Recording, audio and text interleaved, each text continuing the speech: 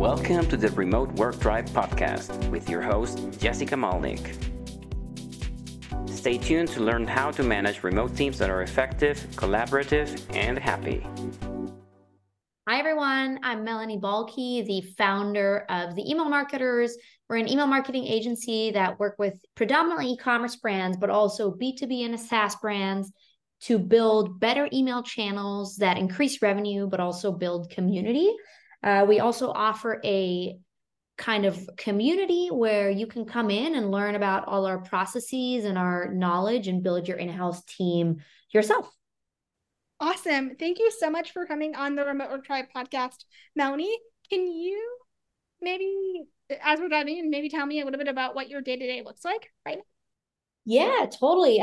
My day-to-day right now has a lot of calls and meetings in it, I must say, which I'm working on cutting down, but I still run the sales for my company. So I do all the sales meetings.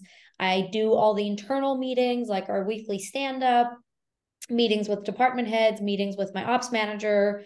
And then, like some small meetings here and there, like marketing stuff, podcasts like ours today, or even, meeting with partners who are helping us. So a mix of meetings. And then outside of the meetings, I do a lot of content. I do a lot of LinkedIn and Twitter, and I do a lot of kind of bigger picture strategy items. So that's pretty much what I do all day. Got it. You said something really interesting there, which is you're trying to kind of figure out ways to cut out some of those meetings. Can you maybe talk a little bit more about that and maybe some of the ways that you're thinking about how you go about auditing your calendar to figure out what meetings you really need to be in? Yeah, that's such a good question. To be honest, this is one of the biggest challenges that I have. When you build a company and you scale it, one of the hardest things is taking your eyes off of things and actually delegating. We are, as we grow, I am delegating more and more, but it's a balance to figure out, what should I still be involved in and what do I want to delegate? And I don't just want to abdicate, because I think most people delegate by abdication. So they just go like, okay, you do this now, without any guidance. How am I figuring out what I should be in is kind of that way, is this something where I can really add value because it's me, Melanie? Or is this something where I'm in because I'm the only one who knows how to do this? In the primary case, I will still run the meeting.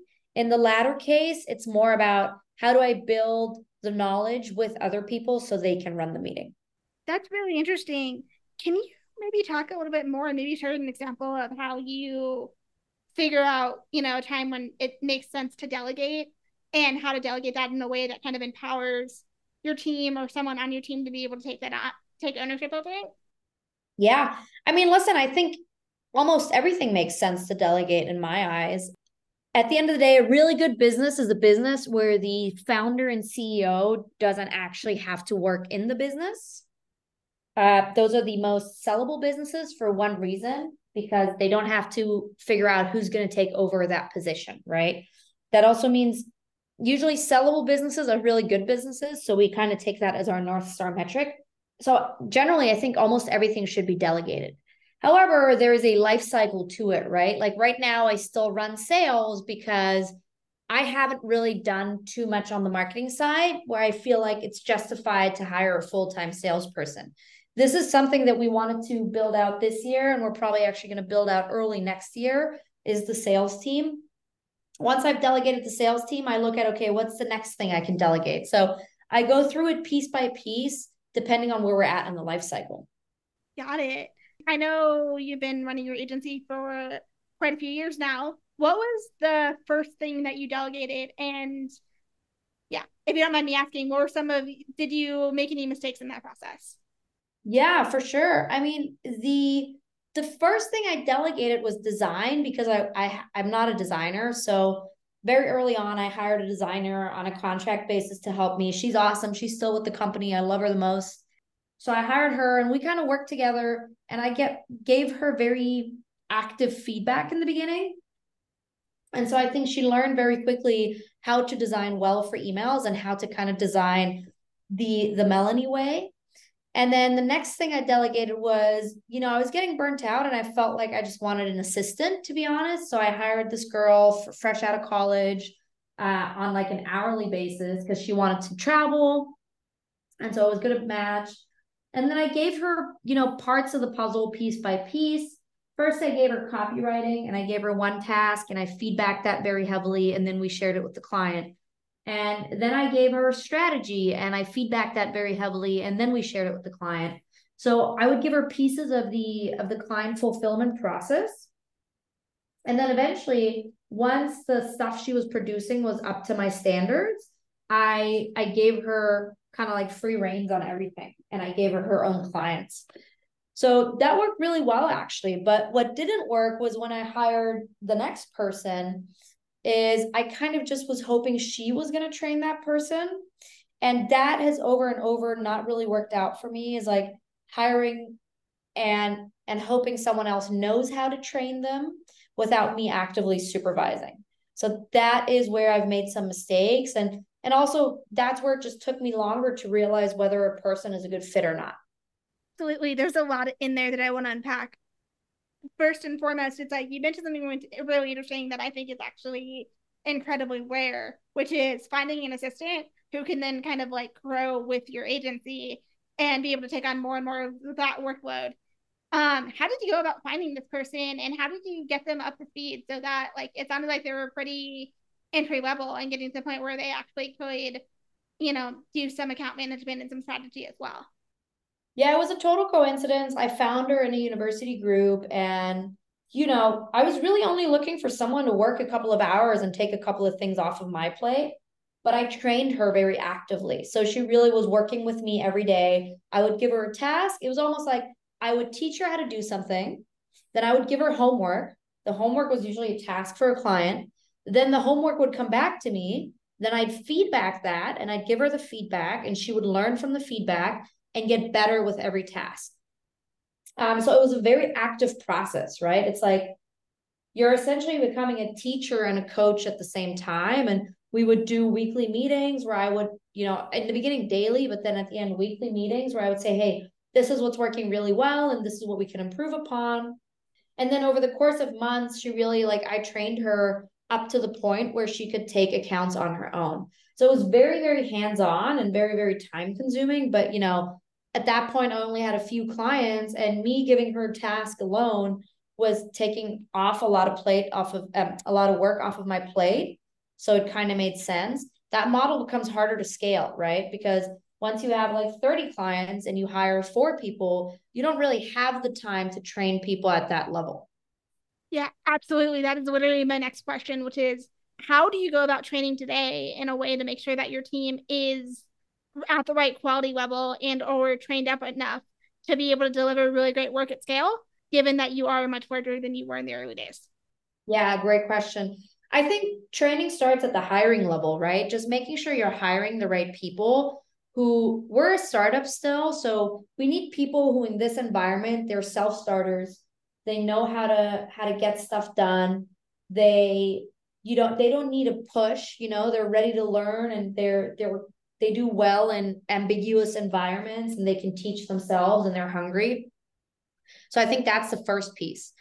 Then when they come in, we have about a 6-week training course with Loom videos and checklists and written instructions, which is our entire onboarding curriculum. So we actually put together a curriculum and they then go through that curriculum and execute on client tasks that then a senior person or department head looks at and feedbacks. So they don't actually do client work that goes to the client without the feedback, but they do client work. So they are learning hands-on and kind of getting a similar experience to what that first hire had from me. Yeah, I love that. So first kind of question that I had tied to that, which is when you're looking for people who can kind of, you mentioned hiring the right people. What does your hiring process look like today to make sure that you can have the best chance of finding people who are going to match well, not only with your agency's culture, but also match well in a way that they're going to be set up for success? Yeah, it's a challenge that we're still figuring out. So, we work on a 4-day work week. We have 20 days PTO. We have flexible work times. We are 100% remote. So I think this company has a lot of perks and that can sometimes attract the wrong person. because it might be someone who just doesn't want to work that hard or that much. However, we have these perks because this is a hard job. This is a super demanding job, right? This is not like the chill place to work. So that's kind of been a challenge for us. We have a very, very multi-step, I would say, challenging hiring process. People submit written answers and videos in the first round. They go through a task and a test in the second round. Then we have a group interview. So there's like multiple levels they have to go through, including individual interviews at the end. Part of the reason we do this is we want the hiring process to be difficult because we really want people who are excited about this job and not just people who are applying to 1,000 different things, right? We want people who want to come in and make an impact and be excited about what we're building as a young company, not just people who are working somewhere for the money. And listen, I'm not delusional. I know at the end of the day, everyone is working somewhere for the money, but we want people to actually enjoy and be excited about what they're building. And so we have this multi-step hiring process for that reason. And we purposefully make it difficult because we want the A players. Yeah, absolutely.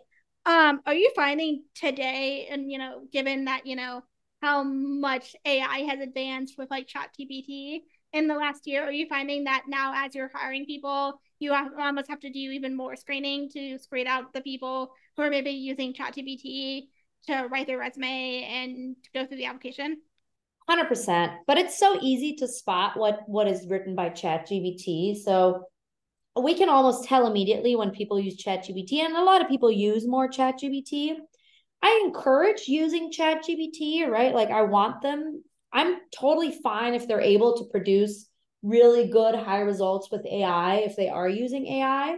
However, we do see that people fall into those pitfalls. Like when I give people a task, I know exactly who used ChatGPT to complete that task.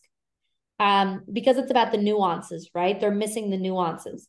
Now, if someone uses ChatGPT for the structure, but they have the knowledge and they go in there and they make changes where I can see, okay, there's the nuance, then yeah, I'm fine with that. But to answer your question, yeah, we see immediately when people use ChatGPT. So it's not so much more that we have to do more screening. It's just that, we see its use more, but it's not harder for us to figure out who's used ChatGPT or not. Absolutely. And so you've gotten people to do all the written stuff. Fast forward to the interview. Fast forward to like interviewing people. How are you actually going about that? And kind of, do you have any kind of go-to questions or go-to things that you really look for in kind of those final stages before you hire someone?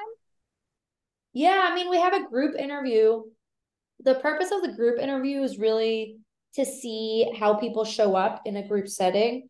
If they're good team players, if they're not, if they're a good culture fit or not. You can see that pretty easily within the dynamics people have with each other. In the final interviews, I have the very, very final interview, the end interview. And I look for primarily like culture fit. Is this person a culture fit for the email marketers? Are we a good fit for their goals, right? Because it's not just that I'm interviewing people to see if they're a good fit for us. I'm interviewing people to see if we're a good fit for them.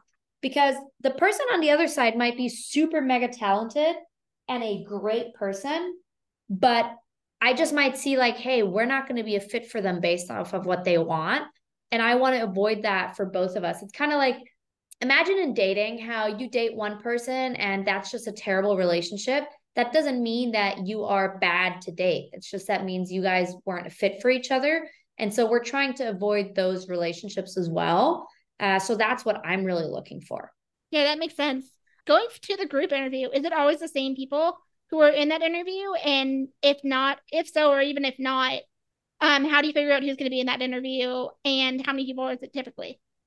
Yeah, so in terms of you're like asking if from our team it's always the same people in the group interview? Yes. Yeah, it's always the same people. We haven't rolled this out yet, but we do want to in the individual interviews. We would like to bring in one random person from the team. Purpose of that is just to have someone else besides me or the people who normally do the hiring look for culture fit.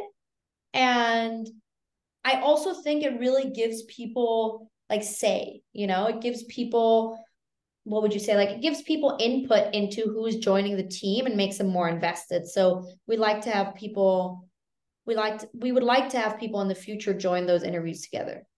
Yeah. And how many people are in that group interview? It depends actually. I'd have to look it up. I think it's like between 4 and 8 or something like that. Do you ever find that a candidate gets maybe a little bit intimidated if there are 5, 6, or 7 people on that call besides them? 100%. Yeah. And it's kind of, that's one of the challenges that, that we also want to present to people. Like, how do you do in a group setting? Absolutely. And do you have any kind of go-to questions that you almost always ask, or things that, tend to lead to like really interesting insights that can give you a better glimpse into who this person is and if they are going to be a good fit? I mean, one of the standard questions that, it's such an old question and I love it, but like, what are your strengths and what are your weaknesses? I love asking this question because it gives me a good idea of how self-aware people are and how willing they are to admit their faults. I think, one of the pitfalls here is to pretend like you don't have any faults. One of the other pitfalls here is to like make your faults sound like a win. I think that's one of the questions I love. The other question I love is just asking people about their goals, because it gives me an idea of where they want to go and if that's a fit for the email marketers, Yeah, absolutely. And do you have any particular like standout hiring stories, whether they were good or just like disasters? I have a really funny hiring story where someone applied and I looked at their application and they were actually out of budget for us. And I wanted them to know as quickly as possible. So I was like, hey, I apologize, but you're out of budget for us. And then he asked what the budget was. And I didn't reply to the email because I had different calls. Then I just finished a call and I was like, okay, I'm going to have a quick bite of lunch before I answer these emails. And he called me on my personal cell. And I never pick up phone numbers that I don't know, but I just randomly picked up. And so he called me and he was like, hey, I did some research. I found your phone number online. I wanted to know what the budget for the position is. You hadn't replied yet because I'm really trying to leave this toxic workplace. And so I said, hey, I'm sorry, I was going to reply to you by end of day. This is the budget for the role. And, it's really outside of what you're looking for, because he had really, really high salary requirements. And then he said, oh, okay. And then he's like, I thought your interview process was really difficult. Like your tests made me want to rage quit a few times. And I really feel like you should make your interview process easier. And I was like, okay, thank you so much for that feedback. I really appreciate that. And it was just a funny story because the interview process is difficult on purpose, right? Because we want people who like challenging situations and who are able to get through them. And I thought it was so funny that this person was like, oh, I'm leaving this in this workplace.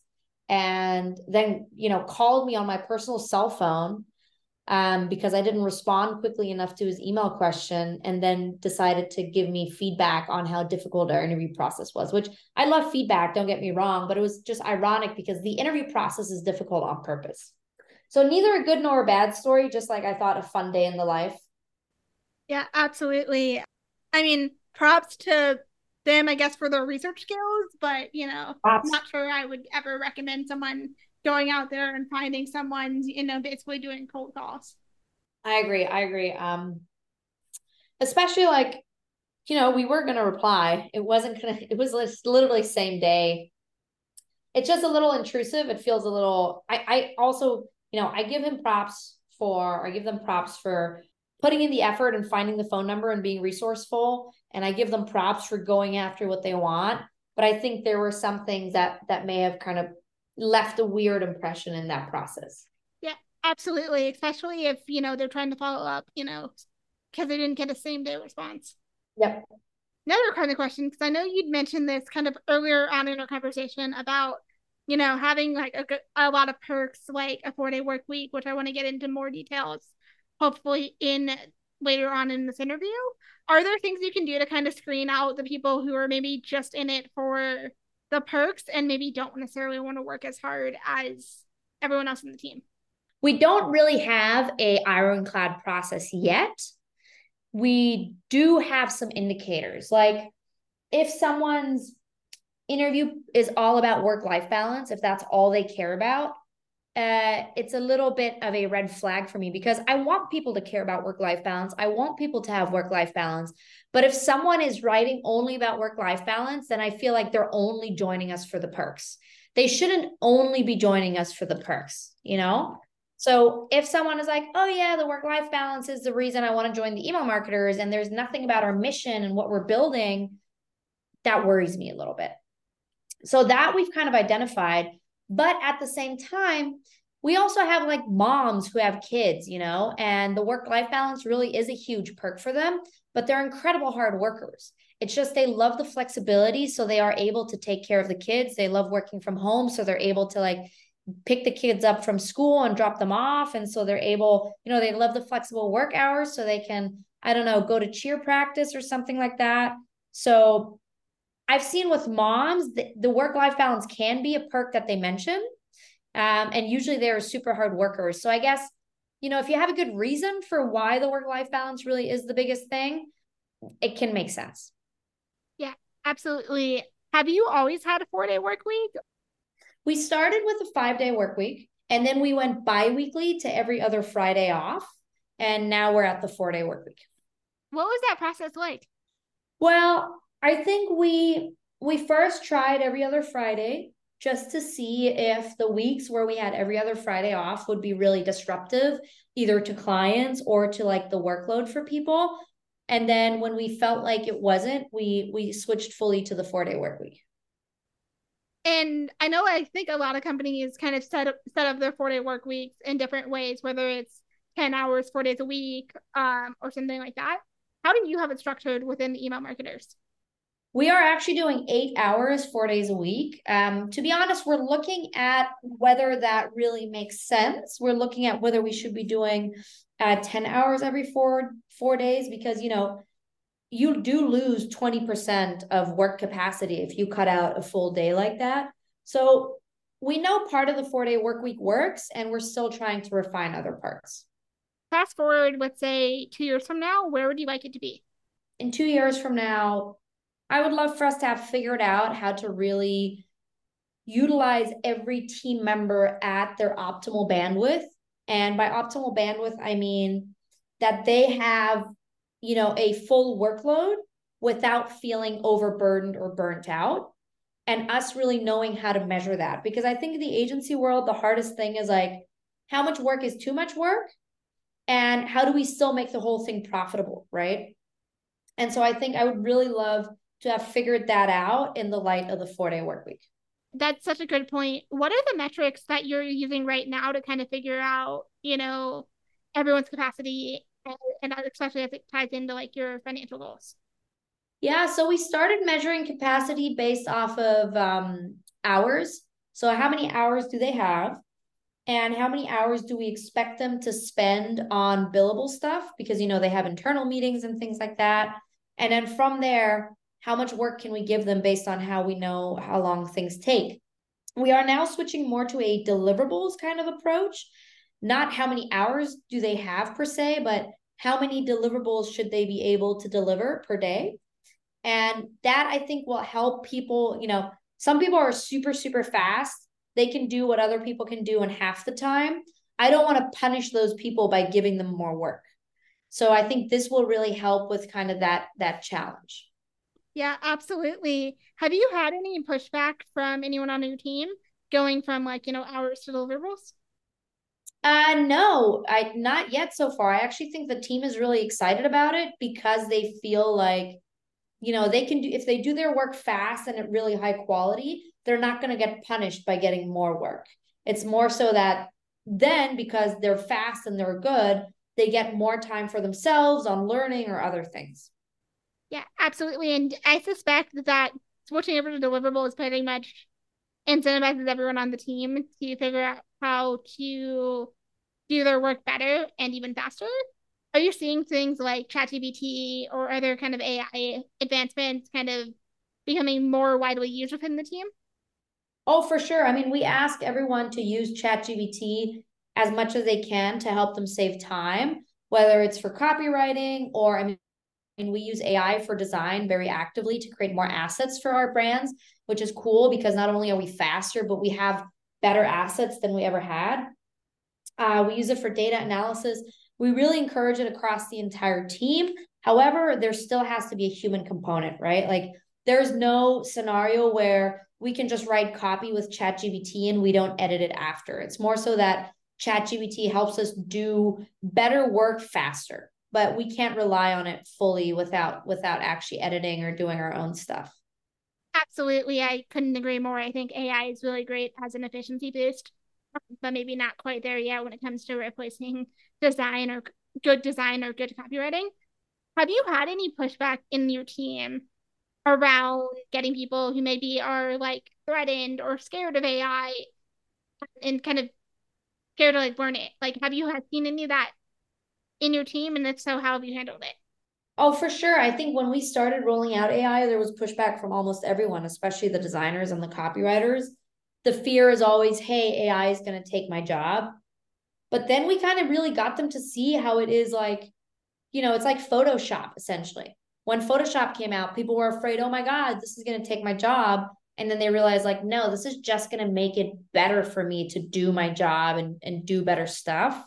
So I think there had been pushback, but once people realized, like, no, this is really an asset. This is going to make my life easier. It was easier to get people to adopt it. And also, quite frankly, like I let my team know that we have to adapt it. We don't have another option because people in our industry are adopting it very quickly. And if we don't, we are at a really, really bad competitive advantage. Or like we're losing our competitive advantage, so to say.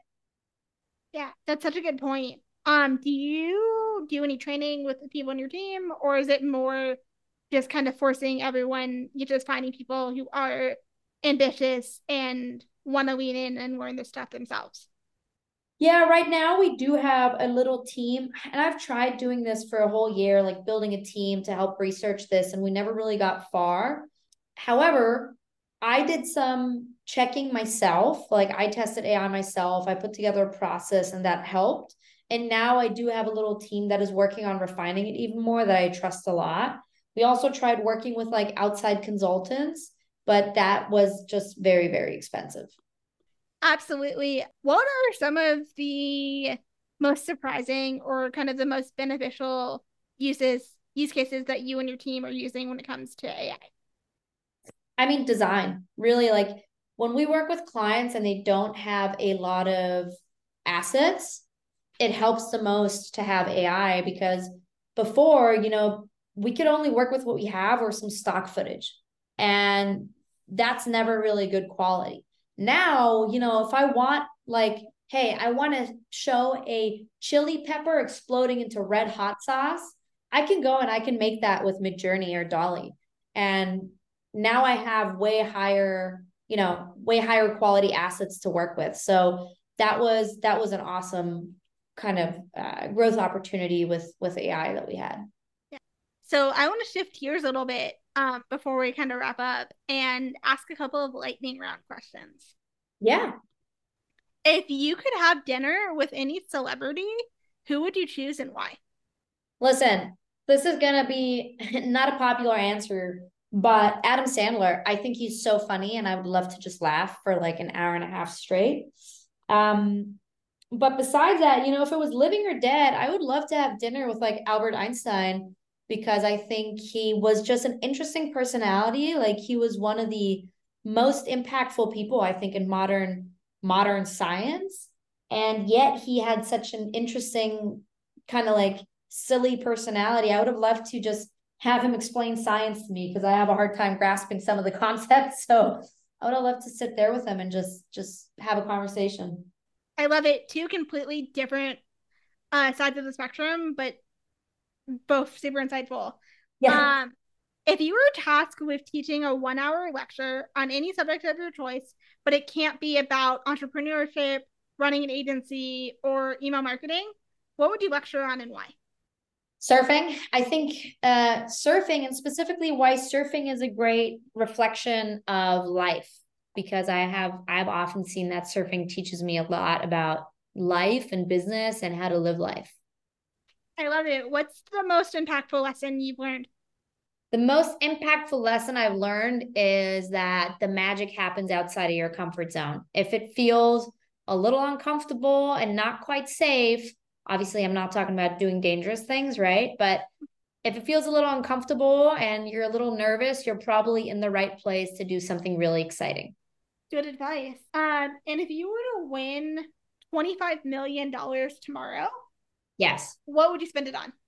25 million. I would probably, most of it, I would probably take and think about how to make more money with it. So if I got 25 million, I might buy myself a beachfront house and my mom a nice house, make sure my family's set, and then use that money to invest and make more money with it. Got it. It's been great chatting with you on the Remote Work Tribe podcast, Melanie. Where can listeners find you online? Yeah, I tweet a lot under Melanie Balke. Melanie, the dash, but not the under, what do you call it? The dash at the bottom? Underscore? Underscore. Melanie underscore Balke. Or on LinkedIn, just Melanie Balke. You can also check out our company at theemailmarketers.com. And yeah, happy to connect with anyone and everyone. Love it. Thank you again. Thank you as well. Thank you for listening to the Remote Work Tribe podcast. Please visit our site, thereremoteworktribe.com, to learn more about remote work trends and insights.